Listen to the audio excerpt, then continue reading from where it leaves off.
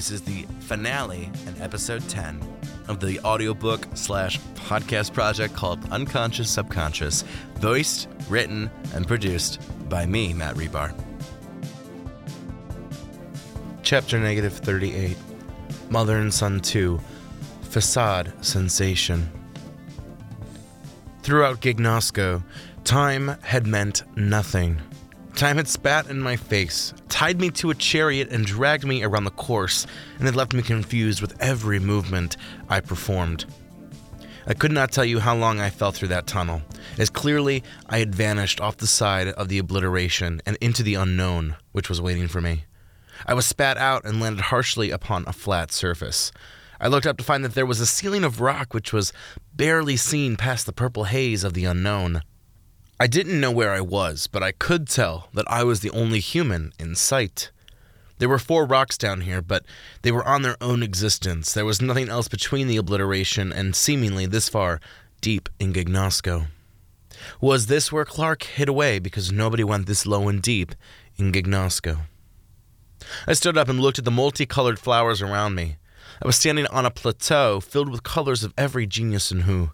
You name the color and the type of flower, and no doubt it was here among the well-tamed garden which spanned for a long while. But the plateau was not the main attraction here. It was the nearby building which took up most space. The building was a cathedral with 2 large towers in the front and an even larger tower in the back of the brick and stone building. 2 wooden doors remained closed, while a small pathway led next to the cathedral and linked over to a rock behind me. The rock behind me covered the 3rd rock pretty well, but even from here I could see some type of beautiful building in the distance. I walked through the flowers and saw a sign standing close to the door which marked both locations, Lerevib Cathedral and Requiem Plateau. I had no clue about the importance of either of those names, but I figured I'd soon be told what they had to do with Clark King soon enough. I opened the left wooden door to Lerevib Cathedral and entered. Lavender-colored flowers took up the floor of the cathedral, which was of earth and not stone like the structure itself. Even though all of the colors were the beautiful purple shade, none of the flowers present were actual lavender. The flowers mimicked the lavender plant only in the coloration, which was inspired by the name. Purple tulips, daisies, roses, hibiscuses, all the flowers you could think of, but none of them truly lavender, except in color. I moved through the cathedral, taking the clear pathway forward. While I strolled, Clark King returned. I was given a new task at work, and finally, therapy was working on me. Well, maybe it wasn't therapy, but I do thank therapy for helping me find what had been subconsciously blocked from me. I had never gotten over the death of my mother, Beverly King. She had been taken by cancer at such a young age, and I had never gotten a chance to properly grieve. I suppose I had tried to grieve, or maybe I had been so busy to otherwise devote time. But it made sense. Her death had been the reason for so many things to my identity. I had devoted myself to Yvette because she had been the first female character I could devote myself to outside of my mother. But my mother had been long gone and forgotten, even though she was always there. She would always be there. I had crossed the cathedral and arrived at where I suppose an altar would be, but instead there was a wall which was shaped to be a human face. The eyes and lips were closed, and the wall was unmoving and unliving as the stone it was made out of. I figured I might as well turn around, but before I could leave the cathedral, the stone cracked to life. The mouth and eyes opened to reveal a soft white glow. The face etched in stone was now alive. "You're Beverly King," I stated, not even a guess or an assumption. I knew the truth and the narrative by that point. "Yes," the stone face whispered, carrying kindness both in her face and her voice. "Welcome to Lerevib Castle." The name. It's your name, twisted backwards. But why? What's the significance? Because it took a long time for my son to realize how much I had affected him. So long that when he got to the end, everything carried back with him. It was an inversion of sorts. Tell me about lavender. I do not know about lavender. If Beverly could shake her head, no doubt she would do it. The only lavender I know is my favorite plant. Lavender. It's your favorite plant. And then he named something after your favorite plant. I'm assuming lavender is a government project. It's probably a software system or a hack, a virus. You would know better than I. Beverly was no help in regards to lavender, but that didn't mean she didn't have plenty to say. You're the one who got to see my son grow up. I didn't get that. He was taken from me, although I suppose the more accurate term is that I was taken from the world. By cancer. Yes, Beverly confirmed. My death didn't affect him at the time, but later it did. That's what happens sometimes, I shrugged. We don't realize how far the impact goes. We don't realize too much anyway. Clark realized it. Have you met Clark? Clark comes here all the time. Beverly nodded. He lives on the other side of these 3 rocks. So I'll get to see him. Yes, you will. Beverly shook her head.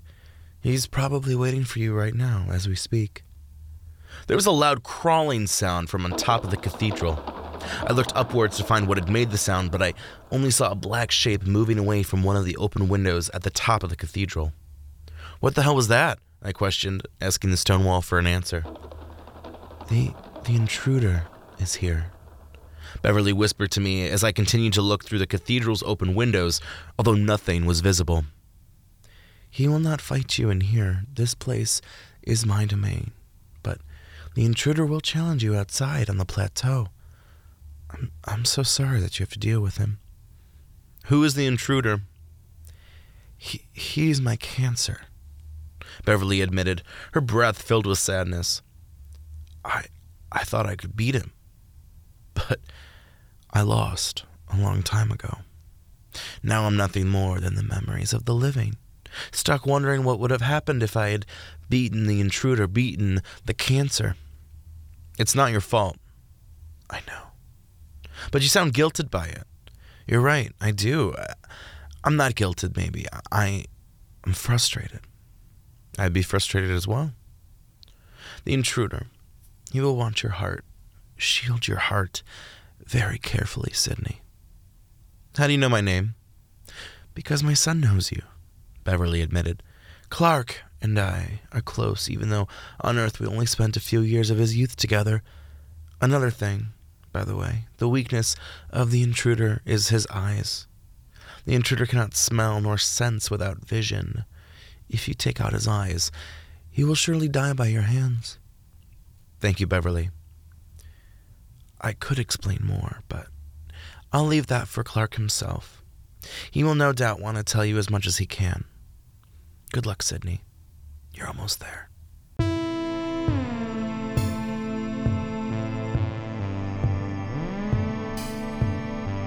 Without a further sound or word, the stone resealed itself shut. Its eyelids and lips closed out the life and color. I took my leave of the Le Revib Cathedral and re-entered the Requiem Plateau. The plateau was empty, and so was the surrounding cathedral. I could tell, though, that someone was around, but I didn't know where they were. But finally, the intruder came out of the bottom side of the rock, surfacing onto the colorful flowers as an opposite attraction to the gardens which were planted for the beauty of Beverly King. The intruder was a silver scorpion, a creature which made sense considering it represented the cancer which took Beverly King away from Clark King and Clark's father. Prior to this, there had only been a bridge which had represented anything related to Beverly Clark, but it was now here, in the core of his being and later on in his life when Beverly's death had meaning. The scorpion indeed had a few eyes on the front of its body, while its spider-like legs looked as if the scorpion's speed would be one of its better stats. The scorpion's tail hung above it, the tip spiked and dripping wet with poison. Beverly had mentioned how the intruder would want my heart, and whether or not it was my heart or just my life was one thing, but I imagined that the scorpion's main form of attack would be its sparkling pike.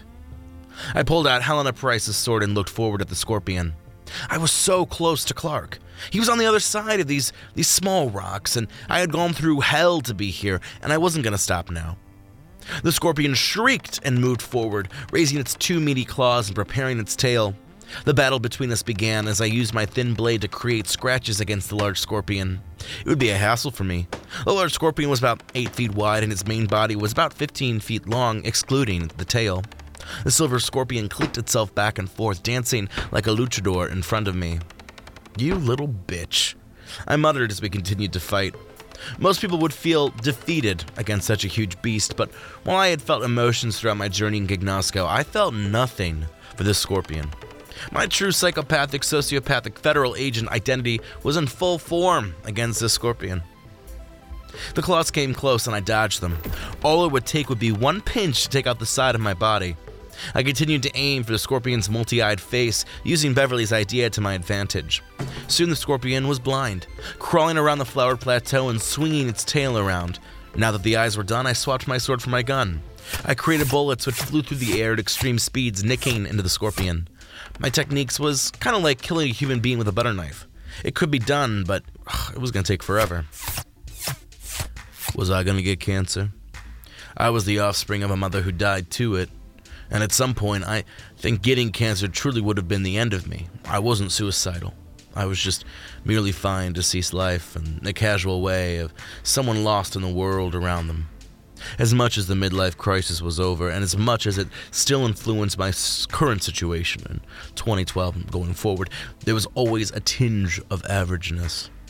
Not average in work, just average in life. But that would help me excel at work. My life had slowly become my work in the end. The scorpion was defeated. My small cuts had added up over time, and the scorpion was now still against the plateau. I didn't know if it was dead or not, but the scorpion was no longer a threat to me. I could straight out kill him, but I had seen many agents who tried to further neutralize the situation only to unneutralize the situation. Sounded confusing, but it was the truth. I took to the path by the cathedral side, which wound down and around. It was a long walk filled with silence. I tried not to think about anything so that my mind was, for once, purified within Gignosco. The path ended up connecting to the second and middle rock of these last 3 rocks I would visit. I would not need to visit the unknown gumdrop shape and walled-off rock to the north of the southern 3. There was a small opening to a dark cavern, and once again I realized I would need to jump into the unknown rather than question it. I looked at the sign to the side of the cave entrance which read, Pivotal Point Cavern.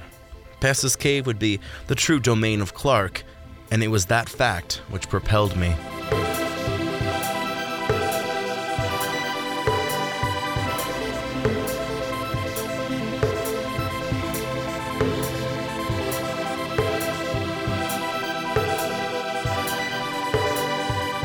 Chapter -39, The True Conception of Lavender. The silence and darkness together formed a trap within my mind. I felt like I was playing adventures in Gignosco over and over again, like some wound-up broken toy destined to cycle through misfortune. I could still recall the neon trees in the beginning, Rodney, Lake Austin Tier, the savages, the cultured people of Gignosco and their royalty. This bled into my times with Helena Price before she was taken by an eater, the conformists of Identitas Village and the Colony, the Awakening Jungle's massive body, and the small yet important Collegium City. It felt like yesterday that I was a guest turned suspect in Gear Castle, yesterday that I was running from negatives and zipping as a go-kart champion. I distinctly remember the sheen of metal within the Magnanese castle, the smell of stale fries against hopelessness at Ricky's, the beautiful fountain of Yvette and its aggressor of a protector. Perhaps the worst time came with Miss Shelley's plantation and Mr. Wyatt's shack. I was freed to a town which worshipped a statue, became a victim of kinds in Fetusville, explored a court and a library, and wound up defeated within the apocalypse. And now, I was here. I was almost there. And there would be Clark. Should I call him Clark the way Gignosco calls him? Or do I refer to him as merely the true human he is, Clark King? He was regarded to many as a god, others as a myth, and some as an approachable individual. The last option was the most accurate in relation to the true identity of the human being whose mind I was merely a guest within. There were so many questions bubbling inside me. Who exactly were Rodney, Helena, James, Jerome, and Bill in real life, Earth, and Whatever happened to them and to him? Why did it take so long to realize that he had not gotten over the death of his mother? What was his relation like with his father? Did he ever find love again, or does he believe he is destined to fail? And perhaps the most important question of all, what is Lavender, aka the Code, aka Life Changer? I was slightly angry, but not really because of all the unknown questions, especially because, I had spent what seemed to be a month digging around this fabricated world, but for surviving and being on the brink of Clark, I believed I deserved answers. The darkness began to dissolve as streaks of light could be seen in the distance. I had been using my other senses of touch and audio to get through the cave, but now I pressed onward. The cavern had a natural open room, sort of like an atrium without a ceiling. Upon the perimeter of the open circle of light were strands of lavender which fell down like ivy in a romantic and beautiful mannerism. In the middle of the circle of light was a raised pedestal off the cave floor. Upon the altar was a single contemporary computer which was typing out code as I approached. I stood on the outside of light, still standing into the darkness even though the light was visible upon my body. I barely stepped into the light structure when the computer in front of me went haywire. The code began firing to life upon the computer screen, which turned forest green and teal blue to a fierce, hot red. The computer seemed to be shaking, almost as if the code was becoming to life. With a singular digital scream, large vines of lavender spewed out from the computer, which lifted itself high into the sky. One of the lavender vines slammed into me, causing me to be knocked out against part of the cavern wall. My breath vanished from my lungs. I fell to the ground and watched as the computer continued to scream in what sounded like pain. The lavender vines continued to whip up around in the air in a free-form flail that I didn't know how to counter. I pulled out the gun, though, from the bag, which had been like a second skin this entire journey, and began firing bullets immediately. I tried aiming at the computer, but the computer shielded itself with the lavender plants. I tried fleeing the scene, but the two cavern paths were also blocked off with lavender plants. It was interesting how something Clark King had taken from his mother's love had now turned into a weapon. I dodged the lavender vines, which twirled around in large circles, slammed down right by me, and tried to trip me up in so many ways. This was another moment where I was fortunate enough to have a background as a federal agent. During the battle, Clark King came to me, even though the time was not really the best to hear his story and opinions. I was assigned the project, and so I completed it. I had finally left the zone of depression and midlife crisis pain following the soon-to-be completion of Lavender. And then, when I was done, I needed a name. This was back to when I was known simply as Clark. Calling the program Beverly wasn't really accurate in my feelings, though. My program and story started with my mother. Lavender made so much more sense. The code was going to be life-changing. Now it was guaranteed that Lavender was the name of a program or code that Clark King was developing on before his coma. The federal government employees wanted me to extract information on Lavender, but why? Wasn't the program complete, or had something gone wrong, or had been missing? I wasn't sure about the specifics of Lavender, mainly because in my mind, Clark King as a person came first. Who cared about Lavender above a human being? Not that me outside of Gignosco would have thought like that, but still. I got slammed once more by one of the lavender vines, this time hurled even further of a distance at a higher speed, and which caused a more powerful impact. Fuck, I couldn't believe the power of the computer that I was facing, nor could I believe what I had just admitted. Clark King as a human being came before his own code. I re-entered battle even though I was struggling to accept the conclusion I had derived. I dodged vines and shot bullets directly at the computer in the middle, who couldn't hide for too much longer. Before Gignosco, before Clark in this mission, I would never have come to the conclusion that a human life was greater than an important creation of human product. It was like suggesting a human was better than clean water, space travel, maps of the world. All of those inventions were created by human hand, but their implication was far more important than a human body, a human soul. But now, after getting to know Clark King, I felt like I had finally understood a human being for the first time in my life. It was true. I never related to anyone, nor had I fully understood anyone in the way I knew Clark King. I studied people, knew their habits, read their emotions, could logically explain their makeup. but I'd never seen such a complexity in human beings before. I'd never personally witnessed such a roller coaster, which had brought emotional ignite. I had been changed in a way I did not believe I was able to change with. I never imagined feeling emotion or relating to other humans. I had been the outsider of outsiders, a lone shark content on his own trajectory. But now I was steaming with dimensional. I had proved myself wrong. I didn't know if this would last. Would I be back to my old self, or would I regain this new self on Earth? I didn't dwell on this concept, but used the emotion to my advantage. Most of the lavender vines had been cut off from the computer, which just left its original body and shield. The lavender vines that were connected to the opening and drifted down like lights were not my enemy, and swung in slow motion as the computer yelled again with its distorted garble. With a sudden spring forward, metallic vines came out of the computer. This time, the lavender plant had hardened into metal, looking more like blades than a plant. The vines began spinning quicker than regular plants. I was getting destroyed. The metal tore into my skin like wasps digging for penetration before tearing my flesh out of its body. It would be an identity crisis between the bitten flesh and the blood splatter which kicked up against me and back onto the small blades. The individual leaves of the plant were now razors designed to teach me a lesson. Before I was out for the count or could otherwise do anything to retaliate, there was a battle cry from above. I looked up to see a figure I had recognized, sitting in his wheelchair as if nothing had happened earlier to threaten his existence. Rodney flew in and crashed down upon the computer, destroying the machine in one large crash. The computer howled, the entire software screeching as Rodney's force smashed it into 1,000 shards. But the computer had ordered one last attack, and so the metallic vines whipped up and into Rodney. "Rodney!"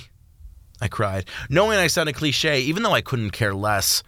The metallic lavender vines slammed down to the ground, and thankfully I avoided all of them, although another spike came down upon Rodney, puncturing him with another blow to add to his carved-up remains. "Sydney," Rodney responded, turning to me with a soft smile upon the complexion of his face. "How did you find me? How did you escape Blade Desert? How are you alive?"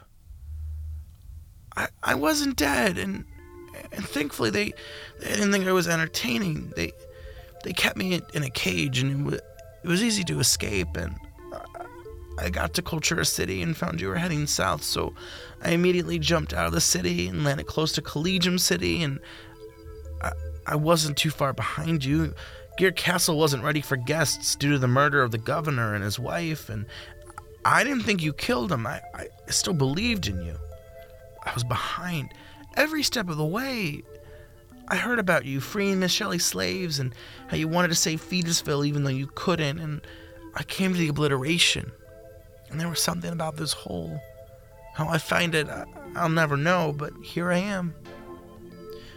As if only given enough life to extend the conversation to explain how he had arrived, Rodney went limp. His body draining its fluids onto the metal lavender vines, and his face lit up in a cheery child's manner which spoke to Rodney's character. I was shocked to hear that Rodney had traveled so far to track me down, even further shocked to find that he had believed I was a good person, even though hearing the different accusations placed upon me by different members of Gignosco.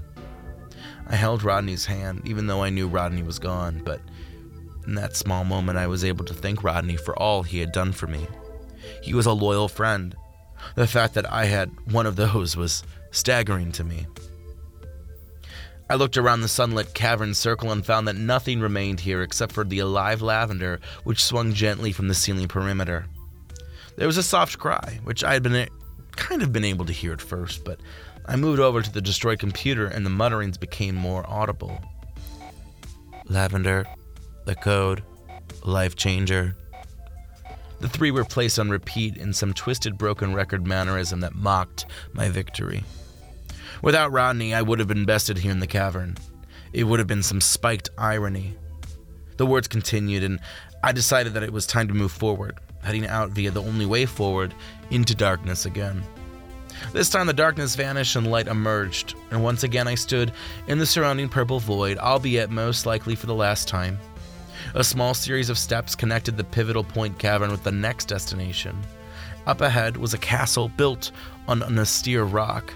The square foundation was crisp and clean, made with rock and stone, fortified with glass windows, balconies, and beneath and in front of the castle was a large garden which appeared its own labyrinth. I crossed the steps and arrived on the same plain as the castle. Right upon the edge of the rock was another infamous wooden Gignosco sign with sharp text which read, Clark Castle.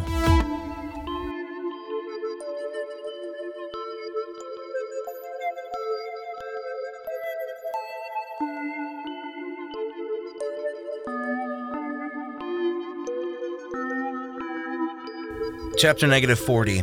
Clark, the Final Veil. The gardens of Clark Castle were a decadent display of real and fantasy flowers and plants. Stone fountains sprang softly to life with clear spring water, splashing over the carved stone figures and landscapes and pooling together at the basin as if see-through glass. Hedges, trees, and shrubs were lined up in a perfect manner as if OCD gardeners awaited me within. Flowers, both real on earth and imaginative otherwise, were placed in patches around the scene. Stone bridges created pathways over some of the larger ponds and were further connected by small stone paths and tables, benches, chairs, made out of fine mahogany wood, waxed within a crisp shine. I felt like I was walking through a scene carved in Alice in Wonderland or the Hanging Gardens of Babylon. If this location existed within the real world, it would no doubt be classified as a beautiful wonder and filled with tourism to inspect the ribbon-twirled petaled flowers and the golden-barked trees. There were a few signs which dedicated certain aspects of the garden to individuals who seemed to play important roles within Clark King's life. There was a patch of berries dedicated to the kind and intuitive Marcia Rawls, a bird fountain the size of a car in the name of Bill Werners, and a series of arched hedges for the West family.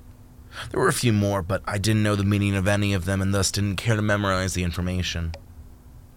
After walking through the gardens for what seemed to be a large amount of time, I finally arrived at the doors of the castle only to find them locked.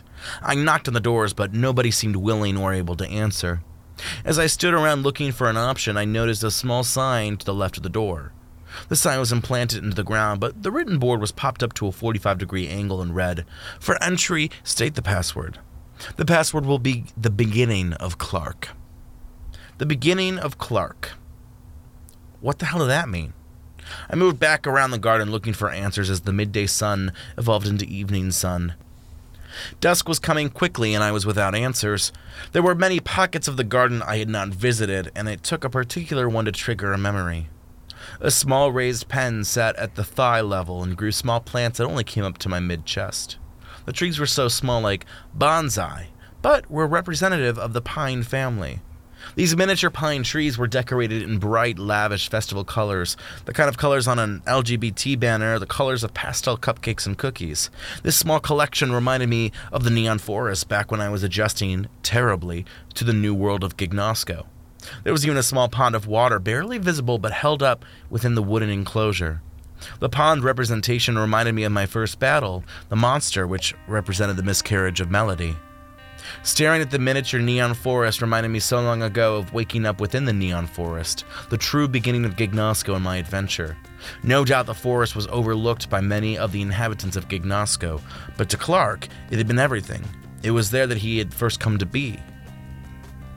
The first thing I remember was color. I walked back over to the main entrance doors, confident in the correct answer. I stood head held high, my body ready for what lay within the compound.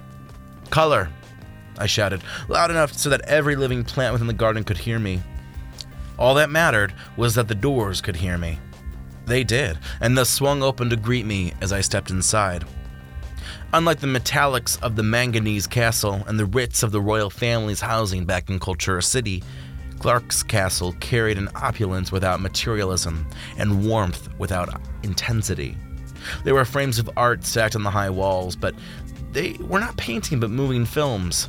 The walls of Clark Castle looked like interactive televisions, each with different stories. I moved forward slowly, although I got glimpses of the different pieces, unexplained or unmentioned in the Gignosco I had seen. One scene featured Clark at the garage shop for which he worked for cash. He was fixing a car when one of the mechanics turned to him. "You know what it's like to be different, don't you?" the white man asked, sitting down next to a working Clark who looked intrigued at his colleague's statements. "Yeah, I guess." That's how I feel too, Clark, except I can hide why I feel different. Maybe one day, a guy like me can be himself without having to hide it. That'd be crazy. There was another film and another frame that didn't rely on sound. It featured Clark King in his late teens or early 20s making out with a girl on some park bench. It was cheesy, sexual at the same time, which kind of seemed to cancel out one another. In another memory, Clark was sitting at the sand of a Sunnyside beach, the water lapsing to his face. Yvette, or who I guessed was Yvette, was bringing back ice cream to where Clark was sitting. "This is highway robbery with this ice cream." Yvette laughed as she handed the bowl in her right hand off to Clark before digging into her own treat. "Next time I'll pack the ice cream," Clark joked before they shared a kiss. Another memory featured Clark and an older black man who I assumed was his father at dinner. Clark seemed to be in his 30s, his father twice Clark's age. "I'm worried about you living alone. You're almost 70. I'm a healthy man who like those before me will live on for a long-ass time." Clark's father scoffed to debunk Clark's theory. "You do understand why I worry, don't you, Dad?" I do. I just don't care about my living situation. We're gonna have to address it sooner or later." "Hell no, we ain't." Another framed memory was of Clark's mother's funeral. Beverly King had a large cluster of people gathered around her casket at the church. The whole room seemed bleak, saturated and contrasted as if placed under heavy filters. Clark was so young, barely able to string the world together. He watched the congregation pray for his mother, but was not able to comprehend it. "I told you that formula wasn't going to work," Clark giggled, looking down at Bill's computer at the federal agency in which they both worked. "I should have trusted you and not went with my gut." "Normally I'd say trust your gut." "But what if my gut's against you?" "Then maybe trust me." Another memory featured a fraternity party while another contained a rude customer back when Clark worked at the technology firm. "This is the second time I'm back here and I'm still not happy with the speed of my computer. Are you incompetent, boy?" The hallway led to a large kitchen, a dining area, a living room, and quiet space. There were no memories here, although there were plenty of windows which revealed the nighttime Gignosco. The house was softly lit up and unafraid of the massive amount of turned-on lights. The space was clean and proper, contemporary and refreshing without playing too hard. The kitchen looked enjoyable to use, while the dining room and living room almost went untouched. Off this massive space was a bathroom, 2 closets, and a bedroom. My way forward was through the original dining and living room, and that's where I went, utilizing a staircase and another hallway to reach what appeared to be the back of the castle. More frames with memories lit up beside me. "The winner is Clark King!" "I'm so proud of you!" "Solve the component by entering the patch of data." "Have a beer, man. We're just on the porch watching people. Freshman!" "This program is phenomenal, Clark. We're so glad you're working for us." "I'll race you down to Miss Sylvia's house." "The world is like a mirror to our face sometimes, and damn does it look ugly, both me and the world." "You mean absolutely nothing to me." It's not your fault. I was the one who did the act." "You fucking Get your ass out of here. I should have told you about the abortion, but I just thought I thought of me before I thought about you, about us." "Mommy loves you, Clark." "Oh, yes, she does."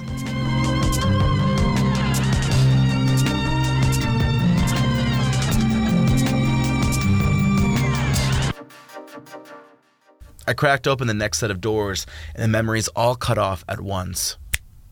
The room I had entered felt like a spaceship cockpit. More windows than walls. The windows were filled with purple-globed Gignosco sky, and in the distance, the fourth rock, which I had not needed to visit in order to get to Clark. There was a large desk in the middle of the room, hooked up with a large computer system and papers. The room was about the size of a chapel and featured minimalist space.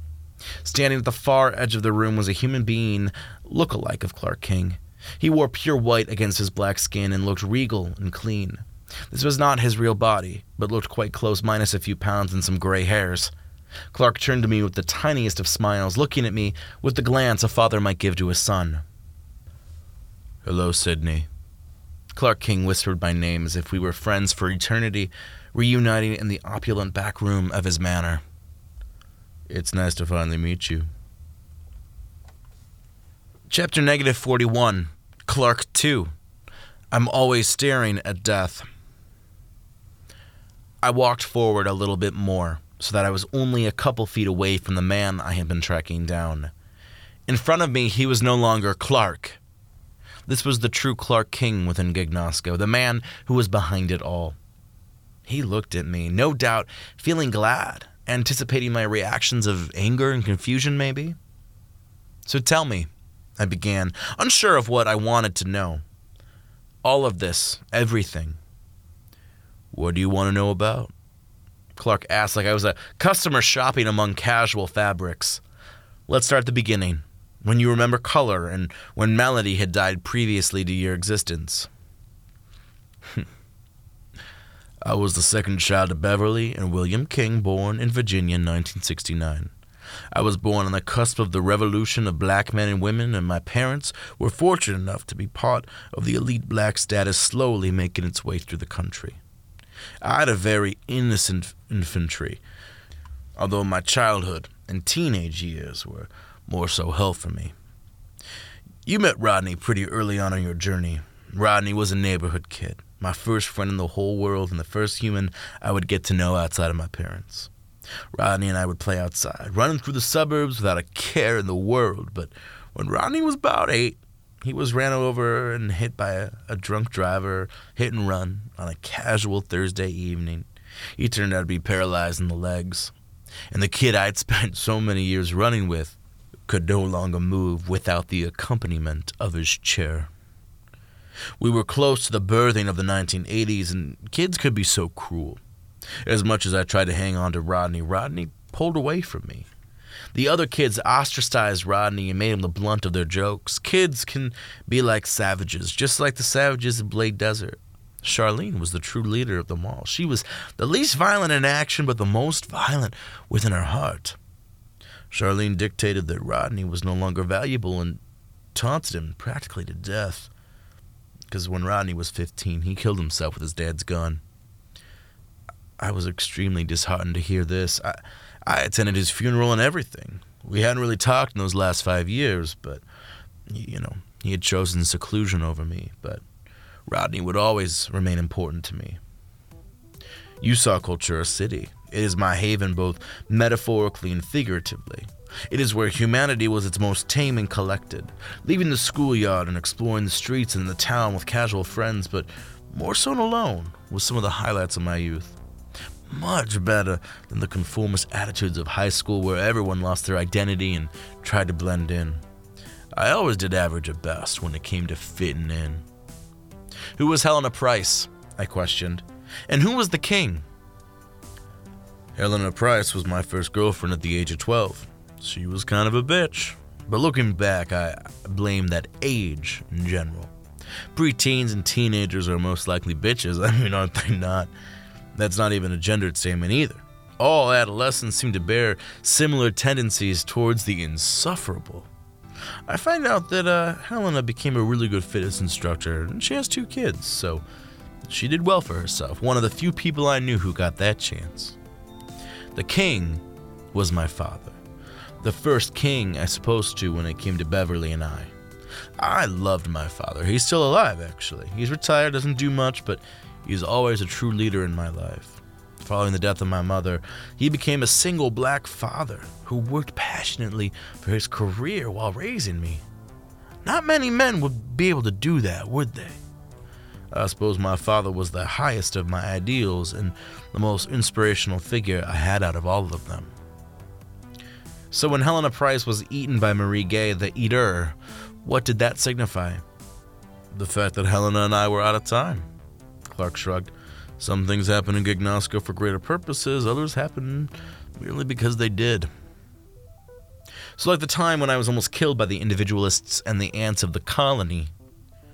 Trying to fit in, change yourself, and otherwise tear and rebuild is as close to death as one can get without drawing for blood. College was your true savior, was it not? It was, like for many people. I found solace within college between my academic admiration and my independent freedom. College really does make the Catholic school children sinners. It normalizes the weird and creates a more so even playing field. At least that's what happened in my undergrad. You met my fraternity, no doubt. Your fraternity brothers were cool, but the governor wasn't cool.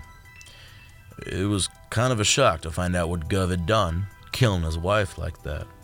Those actions did not reflect the Gov I knew, the man I had admired for a long time at the garage. Gov was the man who took a chance on me, knowing full well I wanted to work in computers. It was hard, realizing sometimes our closest role models and emulators have that little bit of darkness in them. Granted, Gov's darkness wasn't that small in the end. He went to jail for 2 decades or so. What separated Gov from you and I is that he acted on that small bit of darkness. He acted on his yin energy, the darkness, while forgoing the light of yang completely. All I am is yin, I shrugged, at least going by your definition. All humans are a mixture of both, my friend. Clark smiled. That was perhaps most evident in your times in Sludge Swamp, the go-kart track, Magani's Castle. You met the negatives of Sludge Swamp while meeting Sheila. Talk about a yin and yang situation. Who was Sheila? She was my sweet Panhandle, Florida Georgian grandmother who died in my 20s. Her death didn't affect me that much, not to be cold about it, but I didn't see my grandmother that often. You got to enjoy the go-karts too, a wild summer of mine indeed. And my rival, the Prince of Metal. The whole situation is filled not with regret, but I suppose a young ignorance which I've discarded since. Jerome, that situation changed him and I. James Du Bois, Jerome Barkley, Bill. These were your 3 closest friends throughout your life. I felt like I was given an interview, but I wanted to know everything. James was killed by his own body. You and Jerome stopped talking, and Bill? These questions are loaded.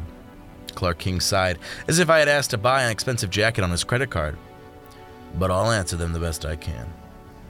James, like a lot of American men, fell ill. He used alcohol to self-medicate. His death was a failure on his own part, but of the world around him. I won't take credit.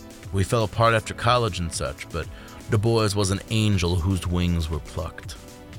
In terms of Jerome, he's alive and well. We are nowhere near as close as we once were.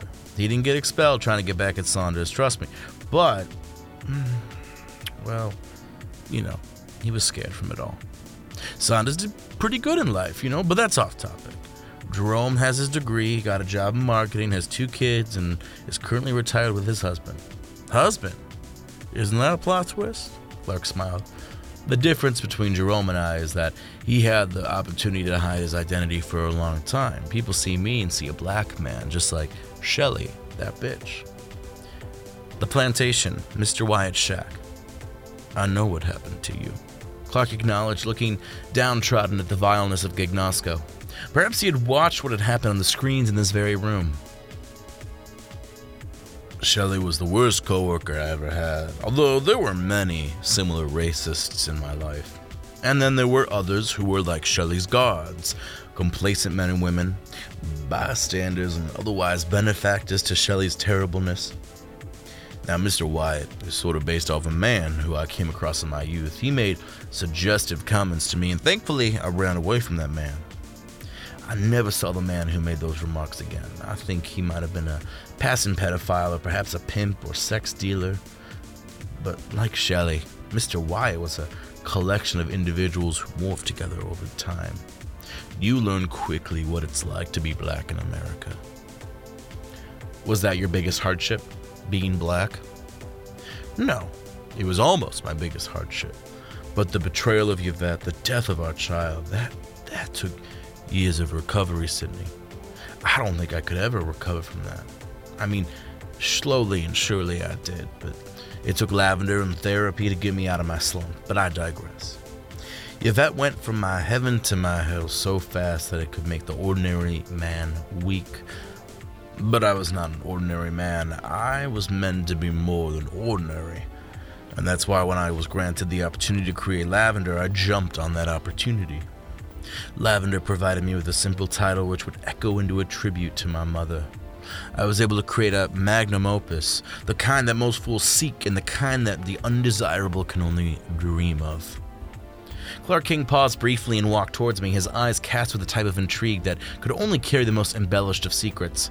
We were only a couple of feet away as the early break of dawn barely shone itself within the purple-colored arrangement of light, which was a bouquet within the deep still of Gignasco sky. So that leads us to the truth of it all. The purpose of Lavender. You were here to find out about it, weren't you? In fact, knowing the kind of men and women which became employees of the federal government, I suppose your intuition has keyed you into the concept. Lavender was a project I began working on 4 years ago. I was asked to create a complicated worm, the type of infiltration that could simply slide into the back end of an enemy or ally computer without notice. The kind of code that could swallow information in a copying event so that it moved invisibly through the systems it penetrated. It was a code designed to spy, designed to lift information without disturbing the master. It was a parasite to go unseen by hosts. And as of January 2016, it was almost done. The problem was that I was missing 3 algorithms which left Lavender from being completed. No doubt you're here to stir me awake. If Lavender is finished, then it would be an incredible victory for the United States. We could properly delve into dozens of countries whose servers we have access to. It would be revolutionary. We'd know everything about the countries around us. We'd be like gods through the code. It would no doubt be a life-changing series of benefits. And you called it Lavender because your mother's favorite flower. Of course that, but my virus was like a flower. Growth would bloom to full perfection with this plan. I am the man behind the most important virus within the United States government.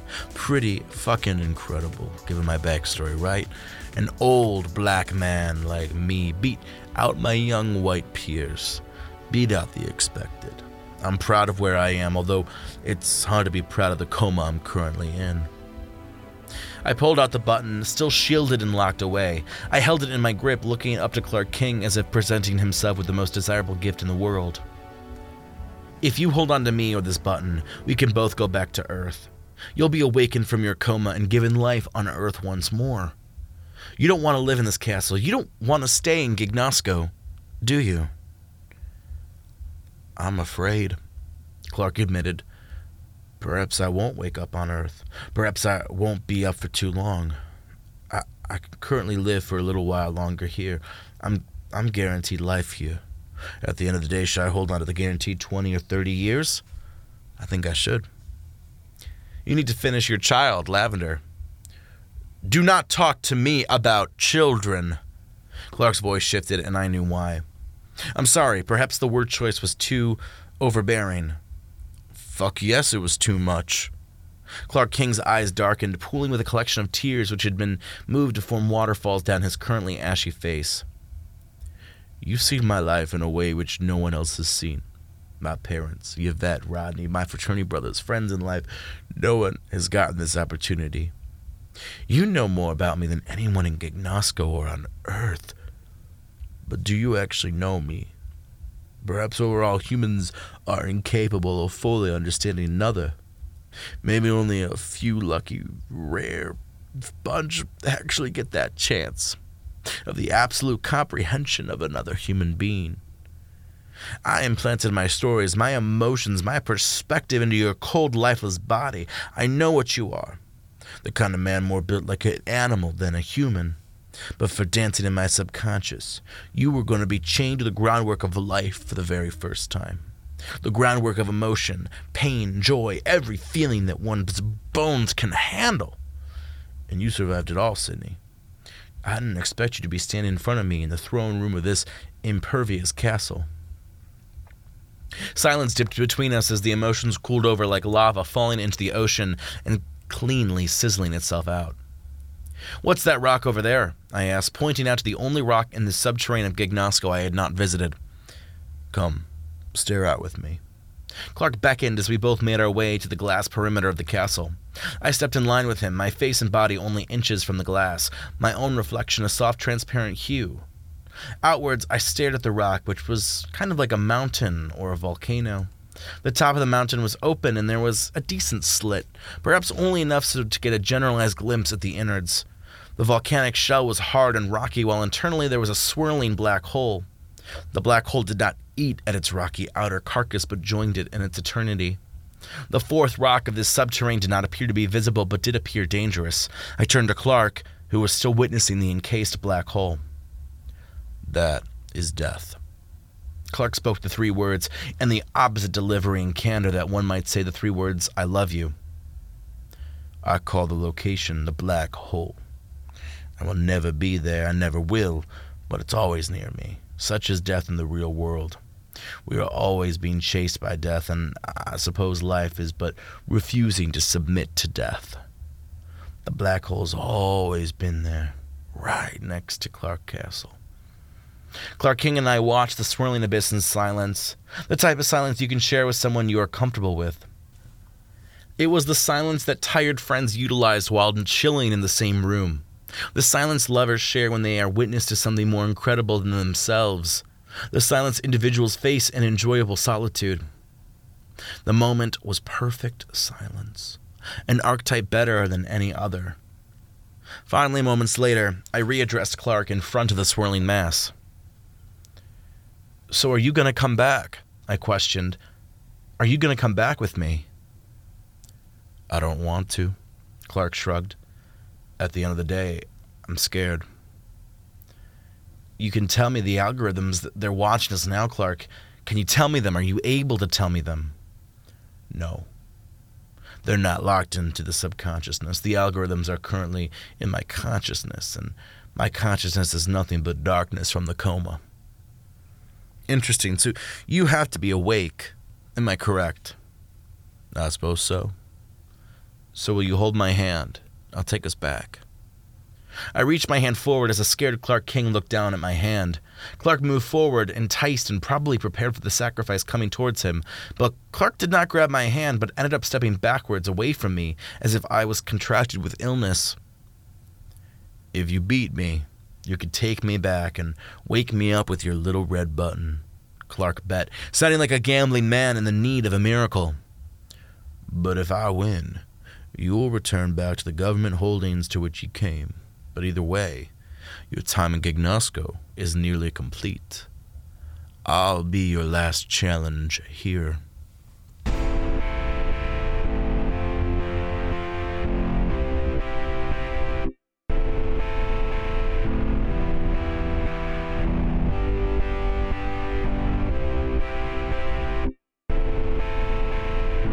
Chapter -42, Clark 3, Light Among Light.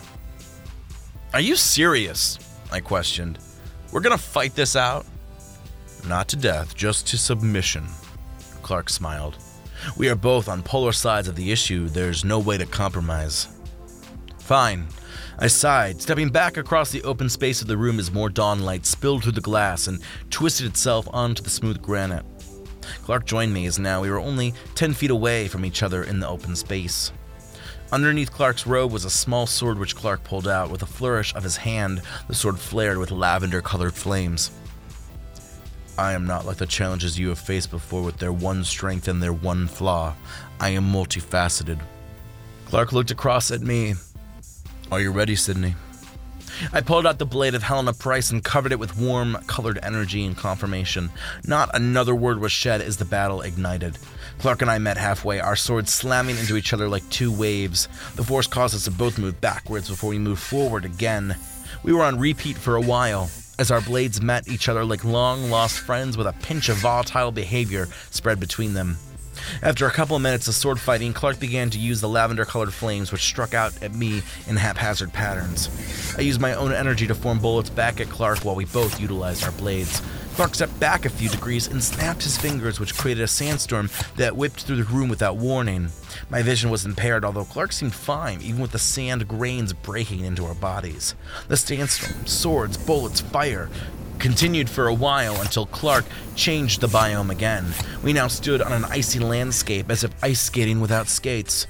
Clark charged at me and I managed to dodge, although Clark countered with flames which were inches away from charring my skin.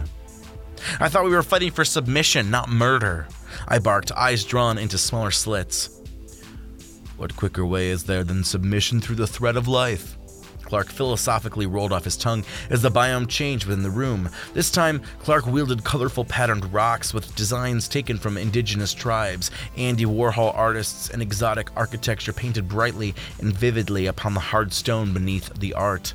The beautiful artwork was surrounded by purple fire as they projectiled across to me. I pulled out my empty gun and filled it with my own bullets, which fired towards the rocks. The rocks splintered like meteors, their beautiful designs exploding in my eyes.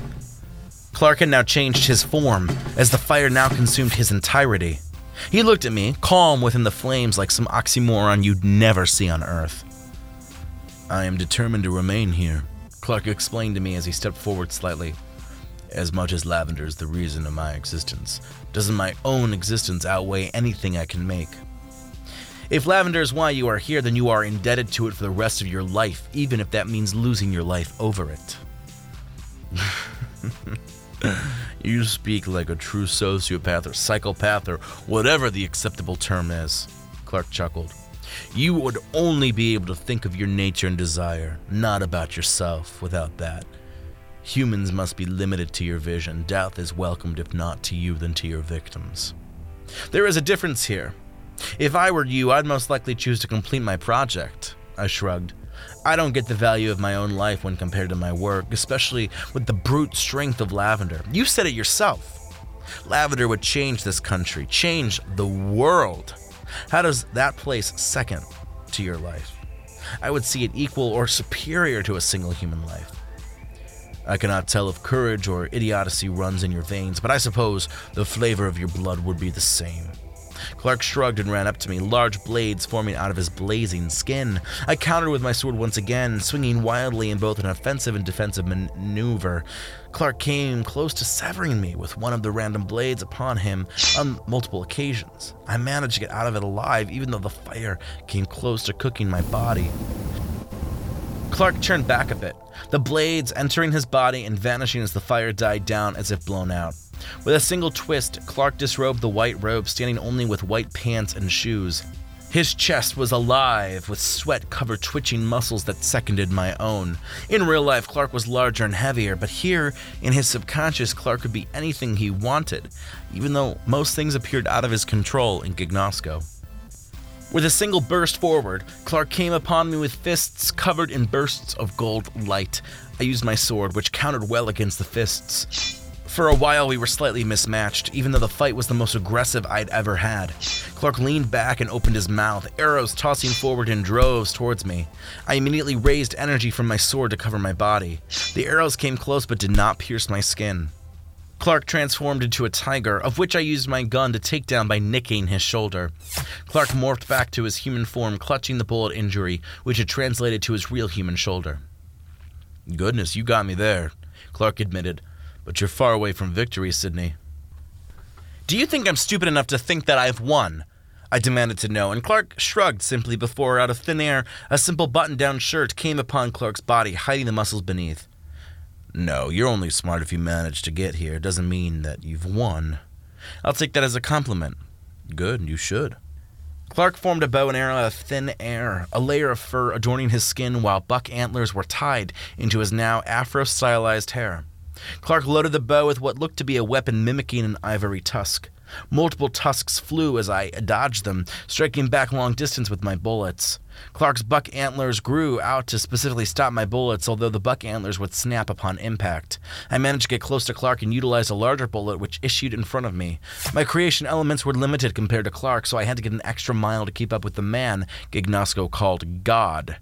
With a single boom of bursted air, I was forced away from Clark, who now held a device loaded with large missiles, all aimed at me, and all stacked above Clark like he was lifting a small bag of groceries.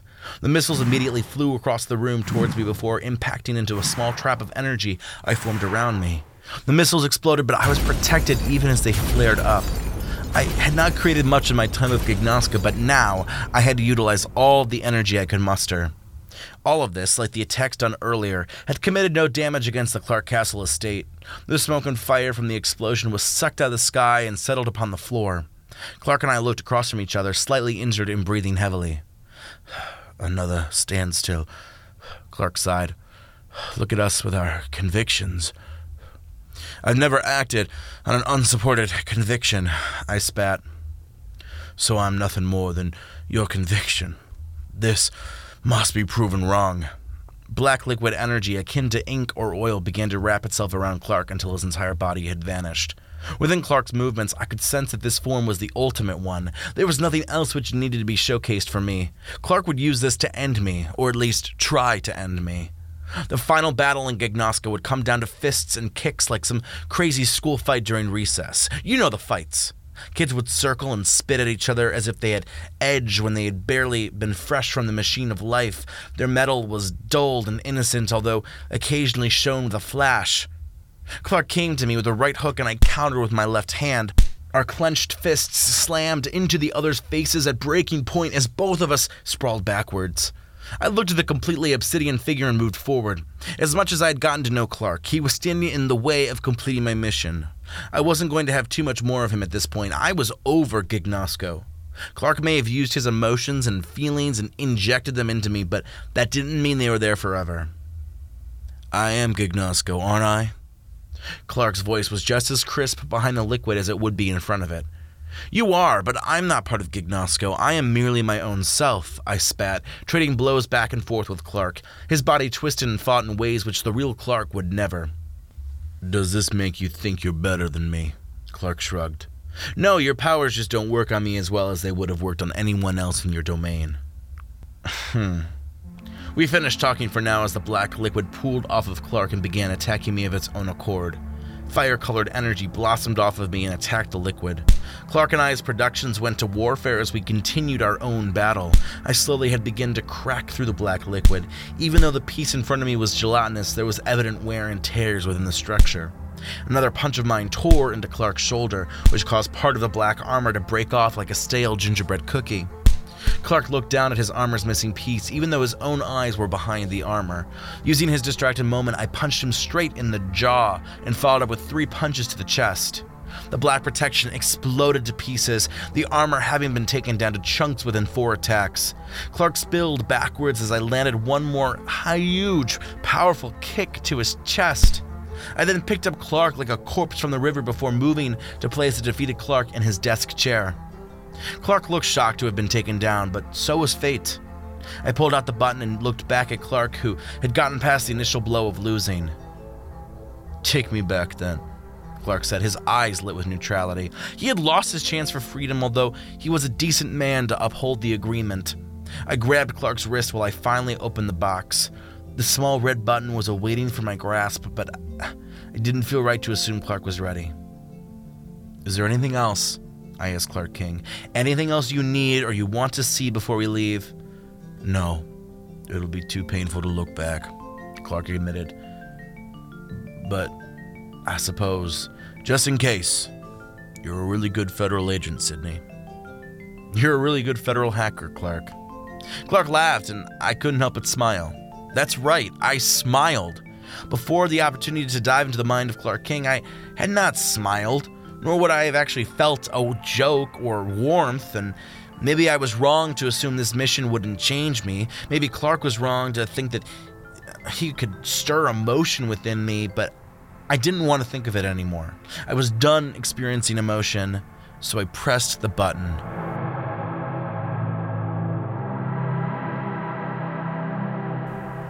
Chapter 1. Life Changer.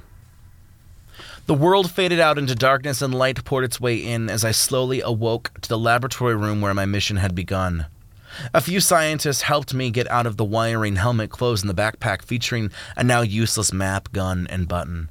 I looked over to where Clark King was. Clark was stirring awake, and for a quick second we exchanged a glance towards one another. We had shared an experience that had bonded us in such a way which no one else in my life could nor would be able to receive that experience.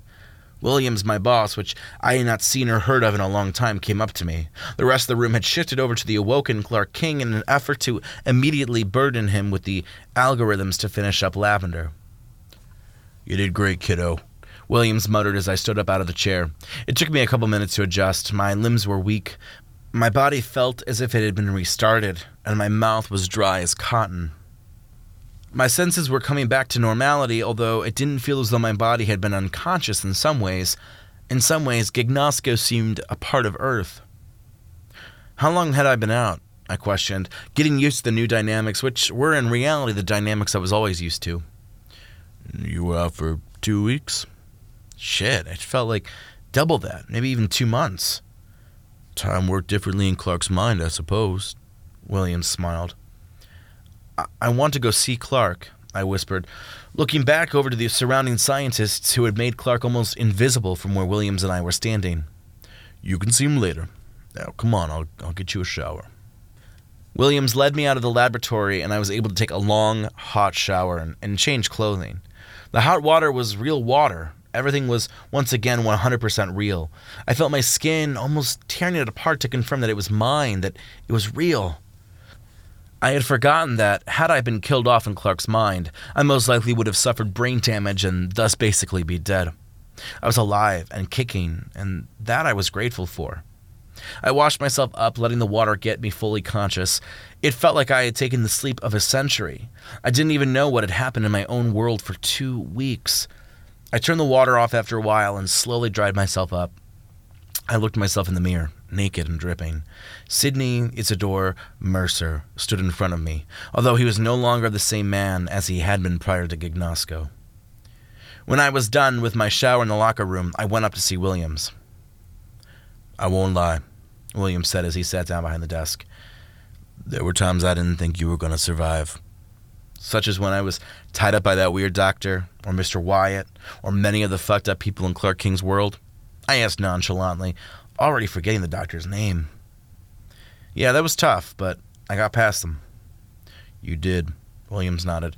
It was incredible. Shit, not many of my agents can do that. You're officially number one in my book. Glad the mission went well, I muttered. How's Clark? Williams stopped. The upbeat positivity slowed down a bit, and I was immediately worried. Clark King died 23 minutes after being awoken, so about 10 minutes ago, Williams muttered. The complications of being abruptly woken, his medical condition, just everything seemed to tax him. I faded out for a second. Everything seemed so fucked in that current moment. I had gotten to know Clark King. He had changed me to some degree. I had completed the mission, but it had come with the cost. Had I been the reason Clark was dead? Did I push him too far? The man who I had gotten to know was gone. The whole mission seemed pointless.